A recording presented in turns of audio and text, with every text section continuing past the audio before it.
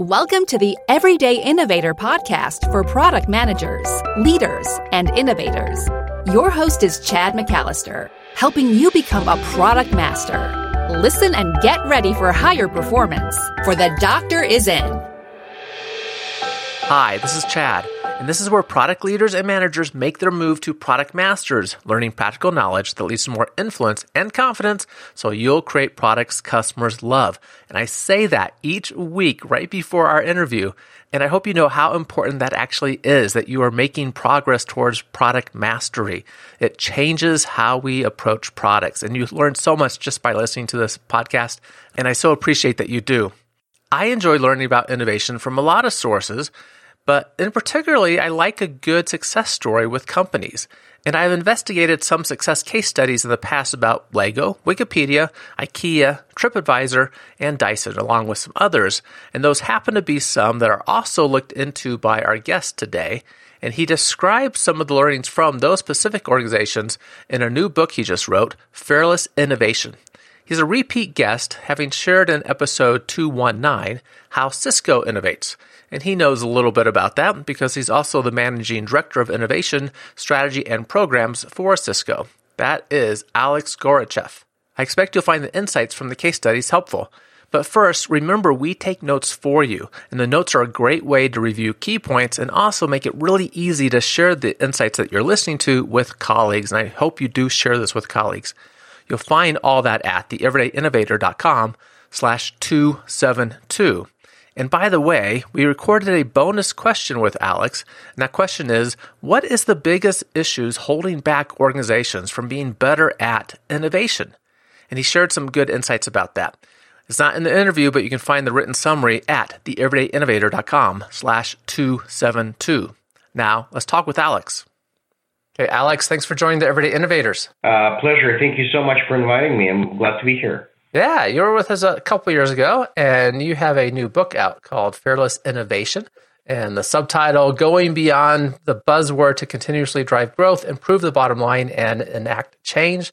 And you recently got the distinction of being a Wall Street Journal's best seller with this book. So congratulations for that. Thank you so much.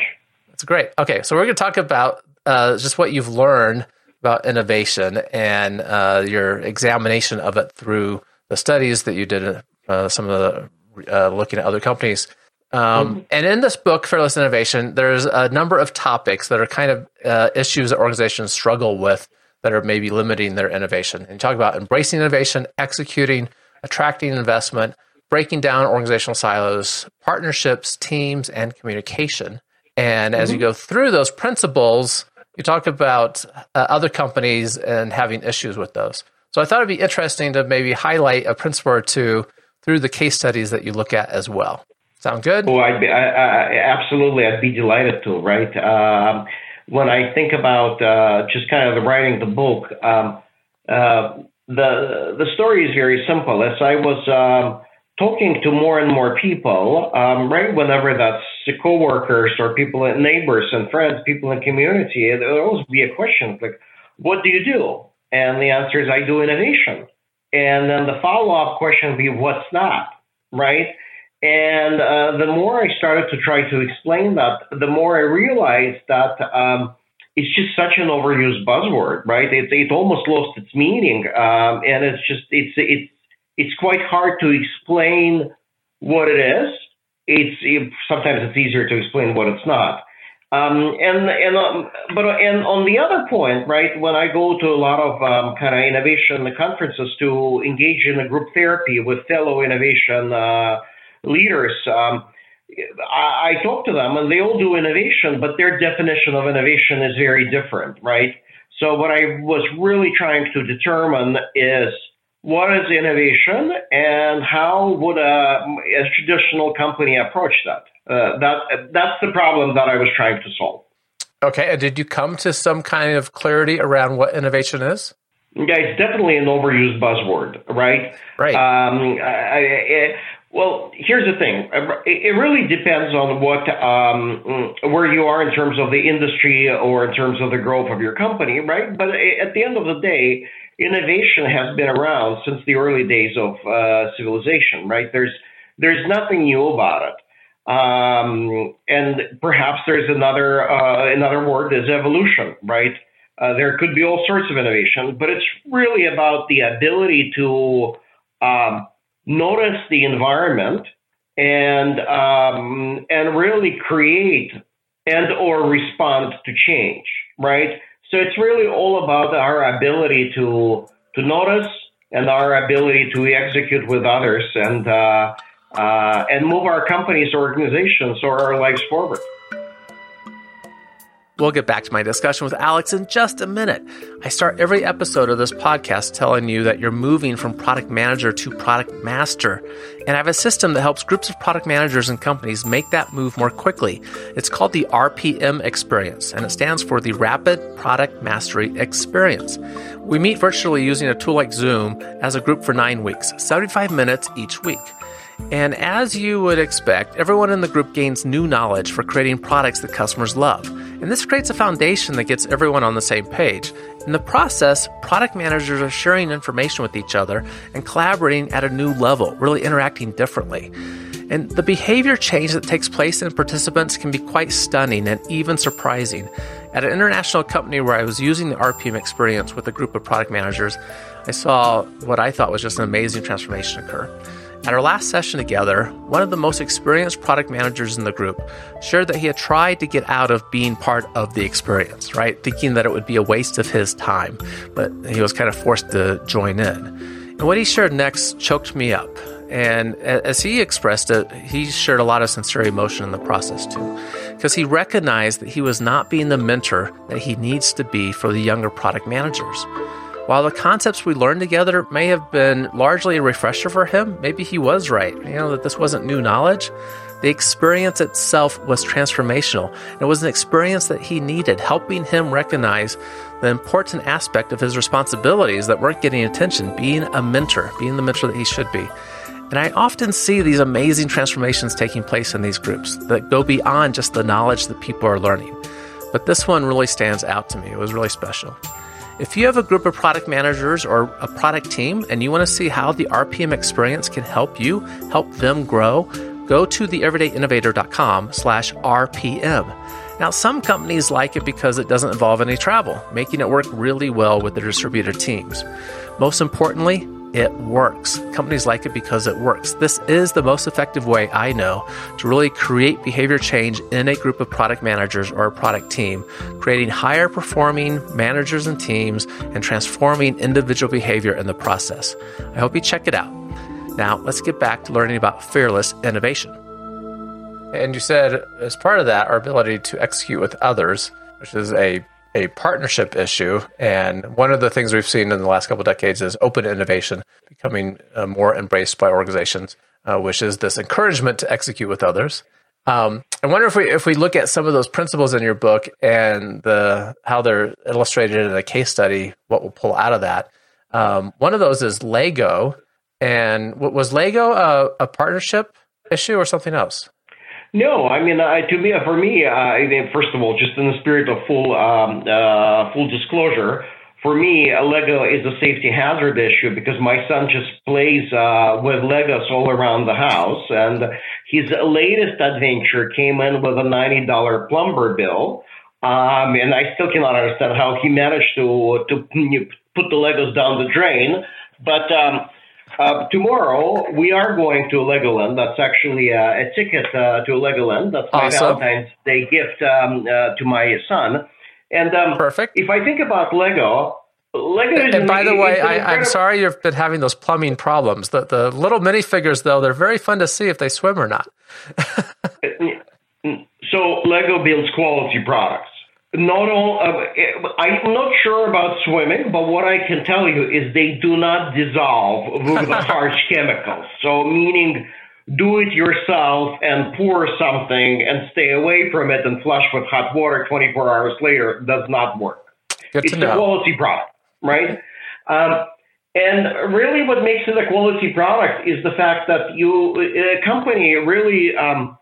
just kept evolving. It kept evolving with the times. If we think about it, right, you have a product that manifested itself in in all sorts of little pieces of plastic, evolved with the times. It can be motorized. It's used for movies, right? It's used in theme parks. They have a tremendous licensing ability, right? And the one thing that I've learned about Lego recently, as I was researching this topic, is they've created an innovation kit, right? And it's for people to go and solve problems. And there's a particular product that you can buy or license from Lego, and you can use it for your kind of brainstorming exercises. But if we think about Lego, right, it's about Lego's ability to understand that the times are changing, right, and then change their direction and show strong leadership and evolve into a company that they are today. And it's a well-loved, well-recognized company, definitely in my household. The one thing that I want to point out, just going back to our discussion about open innovation, right? Mm-hmm. The way I think about it is any innovation is open, right?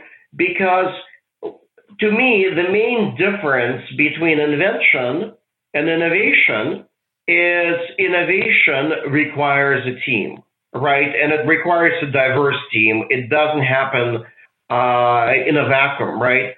So, and I think that's the key differentiator. And if I think about Lego, they were really able to go and manifest that by partnering with others, by listening to others, and by really having that childlike curiosity. When I look at my son who's building Legos, there's no limits for him, right? He can create anything that he wants because nobody told him that, the planes can't really swim, and the boats can fly, and other things, right? So his only constraint is his imagination, which is really which is at the end of the day is the innovation mindset, right? We can all talk about what it takes to not only keep that childlike curiosity in the organization, how to execute it, but first it really begins with just being open to the new environment. And most of the kids, as much as startups, are open. It's good. Lego's an interesting, timely example because just a few weeks ago, Fox started this new show called Lego Masters, which is adult Lego builders of this reality show of competition building. And Legos are a big thing around our house as well. And I've learned I need to have shoes on at night if I'm going to be stepping in certain parts of the house, because it's amazing how much pain can be caused by those sharp edges on Legos. But apparently, just to add to that, apparently there was a product that there were some kind of anti-Lego slippers that were distributed a couple of years ago. I was really trying to buy them. I could not find them, but if this shows up, if it's at my Legoland store tomorrow, I'm buying a pair for you as well. Thank you so much. I will appreciate that. And I've been to Legoland there in California, and it's great fun. Mm-hmm. But this is some of the partnerships you're talking about, right? So that there were two things I wanted to highlight in what you said. One was they're listening to others, and they're partnering, and in partnerships to extend the brand. I don't know what those partnerships were like, but we have the Lego movies. That's a big thing. We now have this Lego Makers show, which highlights Legos in a beautiful way. I've only seen the first episode, but I think they're doing a good job with using that. So they're extending their reach through these partnerships. And then listening, go ahead if you want to comment on that. I know. I just wanted to say that Lego is, if you think about it, that's an incredible way. It's an incredible way to combine physical and digital, right? If you think about Legos, that's where it intersects, because at the end of the day, it manifests in assembling something from unlimited possibilities that the little pieces of plastic present. And everything else, it really drives that core product, right? Not only they diversified, but their core product, which is the Lego constructor set, they just keep on going and going strong. Right. And they've created a good kind of lead user community where they have a community that gives them insights, and I assume these are across ages, but one of the communities that has been a guest on this podcast before was their the EV3, the robotic kits out of Lego. And there's a community of people that meet with Lego, and they give them specific feedback and insights about what to do next. And they're doing a good job. Lego kind of lost its way, at some point in history, expanding into too many products people didn't care about. And they're doing a good job of staying closer to the core and listening to what people actually want. Yeah, it's really going back to the crowdsourcing, right? And we can look at the crowdsourcing in so many ways, right? One of the principles that I talk about is about strategy, right? And somehow a lot of companies believe that the strategy is created by some very smart people in the boardroom. And that's not necessarily, in today's environment, that's not necessarily true, right? And there are a lot of companies that crowdsource the strategy from employees and customers and other people. The one great example I write about is Wikipedia. If you think about the Wikipedia Foundation if you think about the product that's put by the Wikimedia Foundation, it's really about shared knowledge, right? And that shared knowledge that we consume, we contribute to, right? So it's a product that's consumed by the community, and it's contributed by the community. And at a certain point, the Wikipedia was going strong, but then at a certain point, the demand dropped, and at the same time, the number of articles in the Wikipedia dropped as well. And if you think about both supply and demand comes from the community. And what Wikipedia did, which is pretty amazing, they actually went back to their active users and active writers, Wikipedia editors, and said, look, we have a problem. What we're doing is very important, yet our demand is dropping, and we're not necessarily meeting demand with certain articles. And they, in their true spirit of transparency, they've been very transparent with their editors about this issue, and they said, let's figure this out together. And because they had a innovation platform, let's call it Wikipedia, they were able to go and do that. So this is a great example of something that we use in our daily lives, which was built by people for the people. And the strategy was not created in some boardroom. It was actually created by people like you and me, and it's quite successful. Mm-hmm. I like I'm not aware of this history about demand dropping and them going back to their contributors and saying, hey, we have a problem here. What can we do about that? Right. Mm-hmm. And in a sense, co-developing what would be the solution and kind of the future of Wikipedia. Right. And I think generally in any large company or in any business, we as employees, I'm not saying that we know better or we know it all. But when all of us together when we have a voice and we as employees are able to contribute, we definitely know it all, right? From what are the problems with the company, right? And what are the things that we need to fix?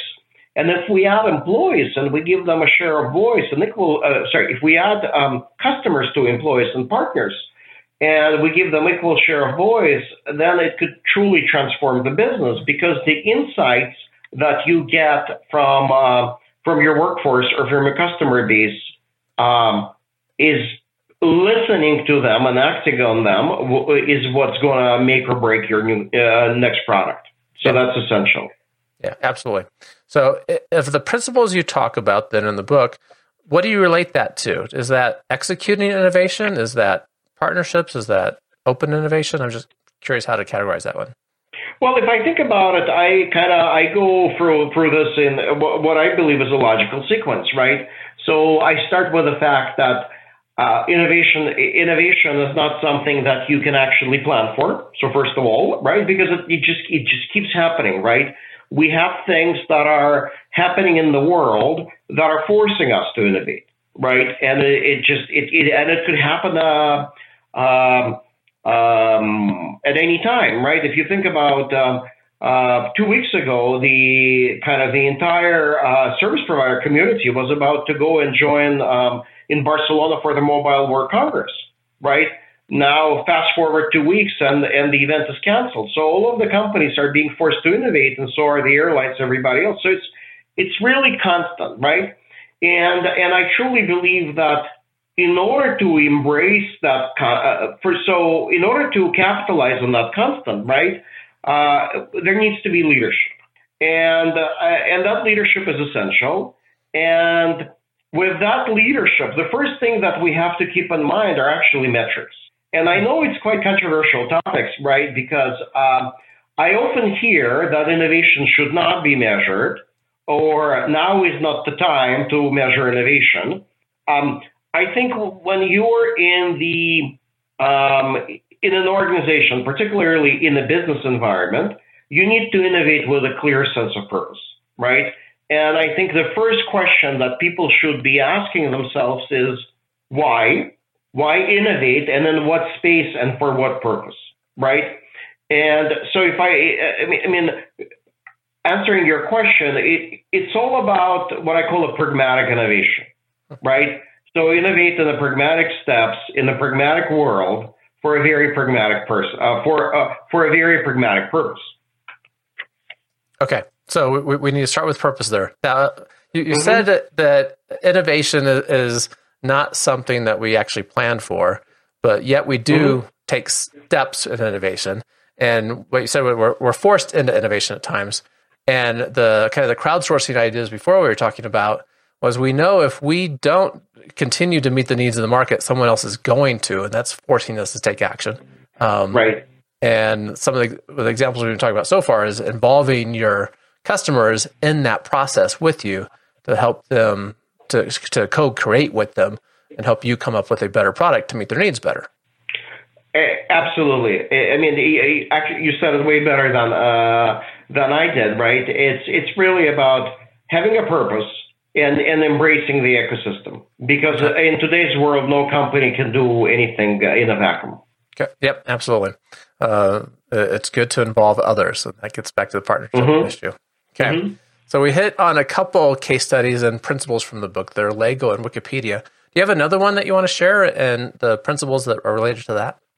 Well, the one thing that I just want to zoom in into metrics, right? Because if I think about the most innovative companies, they're really focused on metrics, right? Because innovation by itself is not a metric, right? To me, it doesn't really exist. Innovation is a way to move other metrics, right? Be that top line, be that bottom line, revenue, booking, savings, brand, employee retention, changing quality of life, whatever that is. But it really needs to be applied towards a particular effort, right? And so if we think about another one, a TripAdvisor, right? If you think about it, it's kind of a very simple concept. And the person who created the TripAdvisor, he actually was trying to solve his own problem, which is not being able to, or trying to book a reputable hotel, and then seeing that all of the reviews were kind of the same and they were very plausible. So as a result, the TripAdvisor was developed. But in the process of developing that product, right, the company was very focused on what are the metrics they want to move, and how do they measure success, right? And if I think about that, they really executed on the small measurable milestones. They didn't go for the big bang billion-dollar idea type approach, right? They set very clear metrics, and then they executed on this, and then they were able to enter adjacent markets. So fast forward, a decade or two, and they now influence a significant portion of the global travel spend, because at least I do not make any travel decision without consulting my wife and Wikipedia. Right? Well, Wikipedia on the place I'm going, but TripAdvisor on the actual property where I'm staying. Yeah, it's become a go-to destination. And I don't know what you do in that situation where your wife says one thing and TripAdvisor says something else. You get to figure that one out.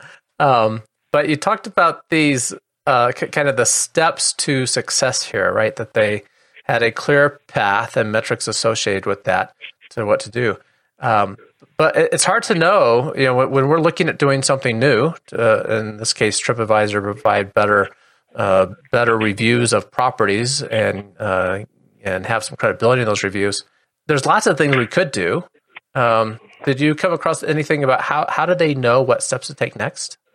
Well, I think an answer to that is, first of all, knowing where to focus, right? Sometimes we go too broadly. And again, if I go back to the innovation, right, what are we trying to accomplish, right? Are we trying to create a new product to improve human experience? We're trying to make more money, we're trying to save money. So I think applying innovation towards a particular purpose is the key. But if I think about next steps, it always, to me, it's always about iteration, right?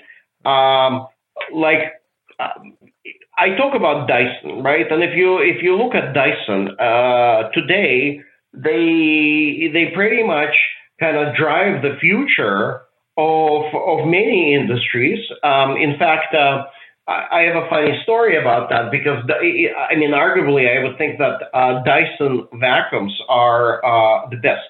And in fact, it took them years and years and hundreds of iterations to go and build their stellar products. And yet I recently installed new carpeting upstairs, 2 kids now, Lego pieces. They need to be able to somehow, be on the carpeting rather than on the hardwood. And what I've learned is most of the carpets, their warranty says null and void if Dyson is used. And the reason I called the carpet guy and I said, listen, this is strange. They have the best vacuums. And the response was yes. And the carpeting industry is lagging because their fibers are not as good, and they just cannot withhold the type of air and the suction that Dyson has, right? So they've built an incredible product, and not only they revolutionized the vacuum industry or the fan industry, but really household supply industry. And at the same time, they're now pushing all the other industries, from carpet industries to other, to go and adjust as well. They didn't go for the big bang approach, right? It took them hundreds and hundreds and hundreds of iterations to go and do that. And they really did that despite the feedback that their products were kind of impossible. If you think about the story, in essence, it's the Dyson that invented the bagless vacuum, and he tried to license it to leading manufacturers for a number of years, and they said no. A vacuum without bags, it would not work, and if it would, nobody would buy that, right? And someone took a risk, executed in a very small measurable milestones, entered one market, proven successful, then entered another and another and another, right? And in certain cases, like electric car, for example, Dyson said, we're going to go and build the electric car with batteries. And then they realized that, be that demand or product limitations or something else, they cannot be successful in this particular field. And they said, nope, we're going to scratch that. So answering your question, I think that example proves that it's staying focused and it's executing the small measurable milestones and listening intently to the market's feedback and not taking no for granted. Mm-hmm. I like the focus aspect there very, very much. And Dyson's a good example of how they've used their core engineering strengths, and they're very good at doing those experiments or prototypes and seeing what works, and go through hundreds of prototypes. But use kind of it becomes a platform of strength. We're really good at moving air. Where else can we apply that? Maybe to hand dryers and bathrooms. That's great. And then you mentioned the connection to the electric vehicles. They recognize that better battery technology would be really helpful in their cordless devices. Mm-hmm. And they made a big investment in pursuing battery research. And I think this is connected to what you were sharing right there, right? That they've decided that's not where they should be playing, that there's other partners that they can leverage better instead of them solving that problem themselves. Right. And it goes back to the value of the ecosystem and understanding the strength, right? I in the book, I talk about the $1 billion ideas, right? Or disruption, right?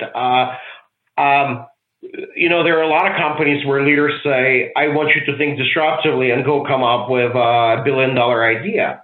That's somewhat of a first of all, I think thinking disruptively is counterproductive, right? And I think that I'm not sure that coming up with $1 billion idea is a good use of a time, unless you can come up with a $10 idea, $100 idea, and $1 million idea, and then go and make that happen, right? So it's again by setting reasonable milestones and executing on them, and that's what Dyson did. Mm-hmm. Yeah, very good. I was recently introduced to some research that Alex Osterwalder shared about the number of projects it takes to get that $1 billion idea, and it's $250,000, $100,000 projects will lead you to $1 billion market win. So it's a lot of work. And yes, I mean, and you're spot on. It's quite a lot of work, and I often see this type of calls for employees. Give us $1 billion idea, and I think it's poorly framed, right? Because if you go to employees and if you say, give us a ways to save $1 billion in reducing waste in a company, then they'll get plenty of ideas, right? So if I think, and it really goes back to innovation. I know that the audience of your podcast, they're product managers, and these are people that they need to work with products and not only build new products, but they need to sunset old products and make existing products more efficient. So I think innovation is well applied to cost savings, right? It's not necessarily about inventing something new. It could be about just having a different process, right? And I would argue that a search for process improvement in an existing enterprise over time can yield more financial results than an elusive search for an elusive $1 billion idea. Mm-hmm. Yeah. What do you think? I think there's space for both, right? Process improvement is part of continuous improvement, the quality movement, and that also contributes to a better environment, which hopefully leads to more performance, more engagement from employees, and that's better for all of us. So not only are we just saving dollars through process improvement, but we're also hopefully making it a better environment for us. And also, I think we all know what's not working. Yeah, right. Yeah, exactly. Yeah. And asking people, they'll tell you. Great, now take action on it. So, which is one of your other factors that you talk about is the ability to execute on innovation. But we've done a good job talking through several of those and some really interesting case studies. And as you and listeners know, we love innovation quotes. Do you have an innovation quote to share with us? There's so many different innovation quotes that I like, right? But if I think about the one that I really want to share, it's really from Andy Grove, and it really talks about I think the essence of innovation, right? And it's really success breeds complacency, complacency breeds failure. Only the paranoid will survive. And if I think about that, only the paranoid will survive, it's really about our ability to stay open, right? And just because we're a successful business today doesn't mean that we will be a successful business tomorrow, right? And I think that if we are too comfortable as organizations, it's unlikely that we will be around in the near future. It's staying hungry and it's paying attention. I do like that quote. Some time ago, he was a leader of a company, had shared, he likes hiring product managers that are paranoid. I said, what do you mean by that? I said, I want people that are concerned that the competition is going to overtake us, that are always looking around. What are we missing? How can we add more value to customers? And I thought that's an interesting perspective. I don't know if I want to be paranoid all the time, but we want to beat the competition and we want to add more value to customers. So I get those points well. Uh-huh. Thanks for sharing that. For people that want to know more about your new book, Fearless Innovation, and also connect with you, find out about you, how can they best do that? It's by visiting my website at alexgorchev.com. And I'd love to hear from the listeners, particularly on what is their definition of innovation, right? What are the challenges that they're facing, or what are the case studies that they think the world should know, right? So I'm definitely interested in learning more. Excellent. And we'll have that in the show notes to make that link easy for everyone. And I really appreciate your time, Alex. Thank you so much. Pleasure. Once again, thank you so much for listening to The Everyday Innovator, improving your skills as product leaders and managers, helping you move to product mastery. How? By listening, by learning this practical knowledge that we deliver. It leads to more influence and confidence so that you can create products customers love. You'll find the written summary of all the key insights that Alex shared at theeverydayinnovator.com/272. And remember, there's a bonus question that we didn't talk about, but you'll find his answers to that also at the same place. He answered the question, what are the biggest issues holding back organizations from being better at innovation? Hope you check it out. Again, that's theeverydayinnovator.com/272. Keep innovating. Thank you for listening to The Everyday Innovator, which teaches product managers to become product masters. For more resources, please visit theeverydayinnovator.com.